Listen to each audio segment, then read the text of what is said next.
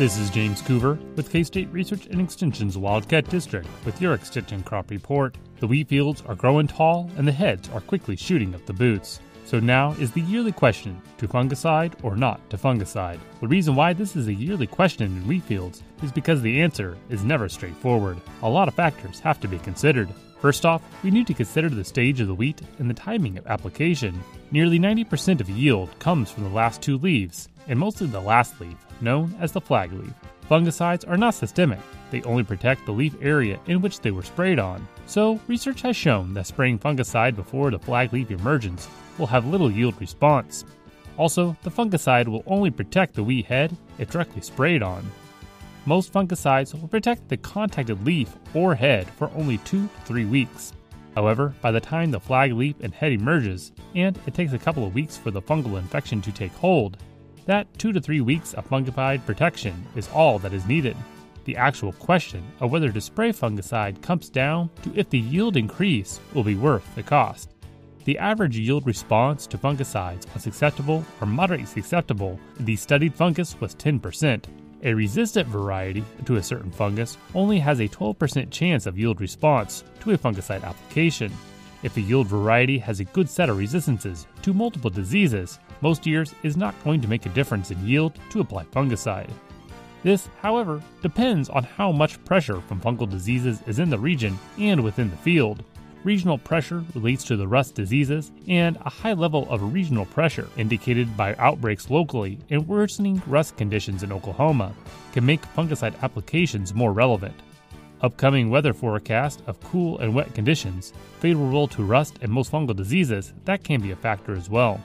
Within the field, fungus in the lower canopy on susceptible varieties means the chances are above average for a fungicide response.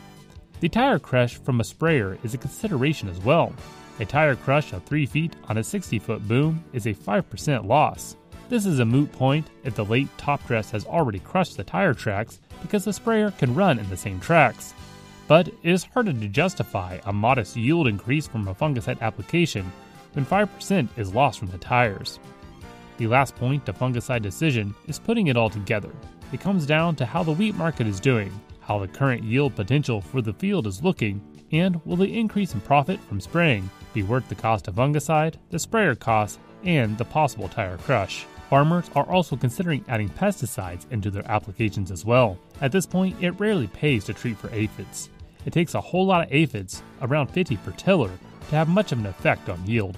Although aphids carry barley yellow dwarf, an infection of the virus at this point won't have enough time to make any yield difference. But the real issue with preventative spraying to control aphids is that it will kill the beneficials and only most of the aphids. The aphids then can come back with their incredible reproduction rates. Really, farmers need to be watching out for the armyworms that can strip entire flag leaves in the matter of days. If there are any questions about fungicide applications in wheat, please give me a call at 620-724-8233. Next up, we'll have Wendy Powell, Livestock Production Agent for the Wildcat District. Hi, this is Wendy Powell, your Livestock Production Agent with the Wildcat Extension District. For some, spring in the air creates anticipation of digging in the soil or processing calves and turning to summer pastures. For horse lovers, spring is getting into peak riding season. Adventures on horseback across the nation are being planned. But what happens when serious contagious disease threatens these plans? Vesicular stomatitis virus hit us just 2 years ago, leading county fairs and playday plans to make major adjustments. So let's dig into some biosecurity tips. Simply put, biosecurity is a set of practices that are adopted to prevent and reduce the spread of disease. These practices are especially important when traveling to and from different facilities with your horse. By bringing your horse to a new barn, arena, or campsite, you're increasing their risk of disease exposure. Conversely, you can increase the risk of exposure to horses back home when returning your horse from a trip. Before you leave, work with a veterinarian to stay up to date on vaccines. Pack cleaning supplies and disinfectants. Diluted bleach is an inexpensive disinfectant. Just mix 8 ounces of bleach with 1 gallon of water. Any horse with signs of fever, nasal discharge, and diarrhea should stay home. When making plans for equine travels, use your own trailer for hauling. Avoid having your horse hauled with horses from outside your barn. While you're away, wash hands with soapy water as often as possible. Clean and disinfect stalls at the show or campsite. Make sure surfaces are dry and clean before applying disinfectants. Avoid sharing buckets, hay bags, grooming tools, tack, or equipment, including the water hose that fills water buckets. Disinfect the hose nozzle and hold the hose above the water bucket when filling buckets. Don't allow horses to have nose-to-nose contact or share grazing space. Limit the general public's contact with your horse and your contact with other horses. After your event and you're home again, isolate the horse that has circulated in society for 14 days. During this time, monitor for signs of fever, nasal discharge, or diarrhea. Wash your hands, shower, and change clothes and shoes before working with horses kept at home. Disinfect buckets, hay bags, and other equipment. If possible, designate items for home use only or travel use only. Finally, clean and disinfect the horse trailer. An ounce of prevention can keep your horse healthy throughout the trail and show season. Vaccinating, keeping equipment and facilities clean, and avoiding contact with other horses are all good practices. Preparing and following a biosecurity plan is key to preventing disease in your horse and other horses at your barn. For more information, give me a call at the Labette County Extension Office, 620-784-5337. Thanks, Wendy. And now, here's Dave Scrons, Natural Resource and Diversified Ag Agent, with her report. This is David Strauss, one of the Agriculture and Natural Resource Agents from the K-State Research and Extension Wildcat District of Crawford, Labette, Montgomery, and Wilson counties, with your K-State Research and Extension report. Moles are small mammals that spend most of their lives in underground burrows. They are similar in appearance and size to shrews and meadow mice and may occupy the same habitat. They are seldom seen by humans, and when seen, they are frequently mistaken for mice or shrews. Only one species, the eastern mole, lives in Kansas. The most conspicuous features of the mole are the greatly enlarged paddle-like forefeet and prominent toenails, which enable the mole to literally swim through the soil. Their legs are strong, their neck is short, and their head is elongated. Moles lack external ears, and their eyes are so small that at first glance they appear to be missing. A mole's fur is soft and brown to grayish with silver highlights. When brushed, the fur offers no resistance in either direction. This enables the mole to travel either backwards or forward within burrows. Moles may be found in woodlands, grasslands, and lawns. They construct extensive underground passageways, shallow surface tunnels for spring, summer, and fall, and deep, permanent tunnels for winter use. Nest cavities are located underground, connecting with the deep tunnels. Moles have high energy requirements. They actively feed day and night at all times of the year. They feed on mature insects and snail larvae, spiders, small vertebrates, earthworms, and occasionally take small amounts of vegetation.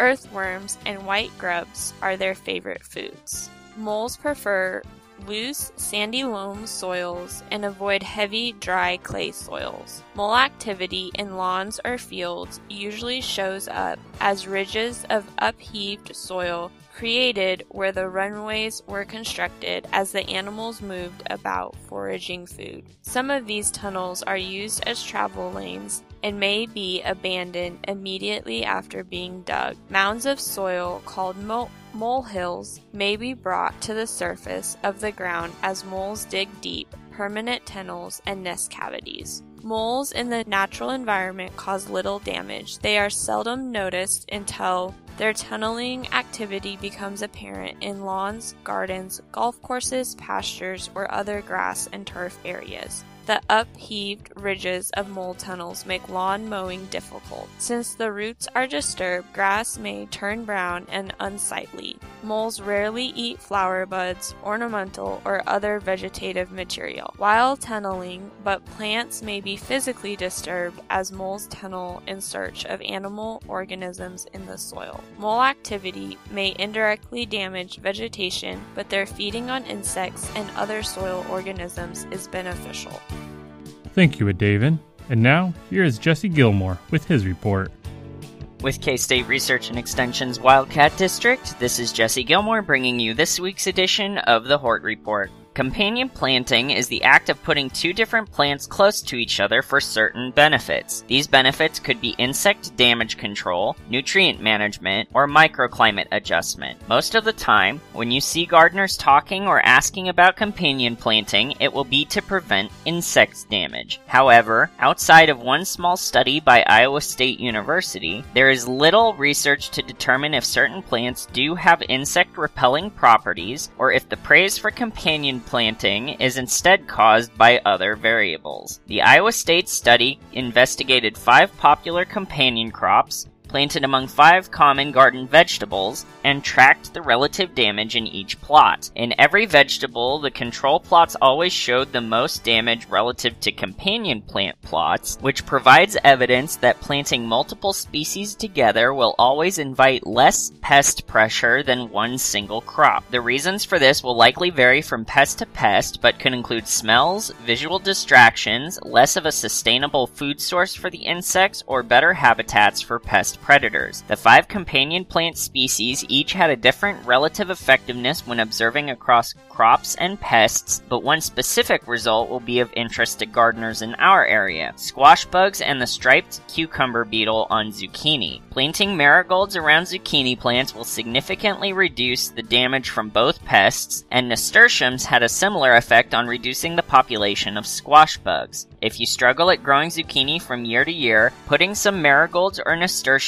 nearby may give your plants the edge they need to pull through high insect pressures. Planting legumes in your garden among other vegetables is a way to replace any nitrogen that is used by your other plants. Legumes have roots that house beneficial bacteria, and these bacteria will pull nitrogen out of the air and put it back in the soil for plants to use. Nitrogen is the plant nutrient responsible for the growth of leaves and stems. Unfortunately, most soils in our area will not have enough nitrogen to sustain a vegetable garden over multiple years without consistent fertilization. Planting legumes like beans or peas will not only keep your plants healthier, but will also cut down on your need to fertilize and give you some produce in return. Just keep in mind that nitrogen added by legumes will often be secondary unless plantings are exceedingly thick, and at the size of backyard vegetable gardens, legumes should be considered supplemental instead of your primary nitrogen source. The final type of companion plant is one that provides climate or structure benefits. One good example of this is the Three Sisters. Pastoral Native American tribes like the Mandan, Hidatsa, and Arikara would often plant corn, beans, and squash together. The corn would provide a natural trellis for the beans to climb up.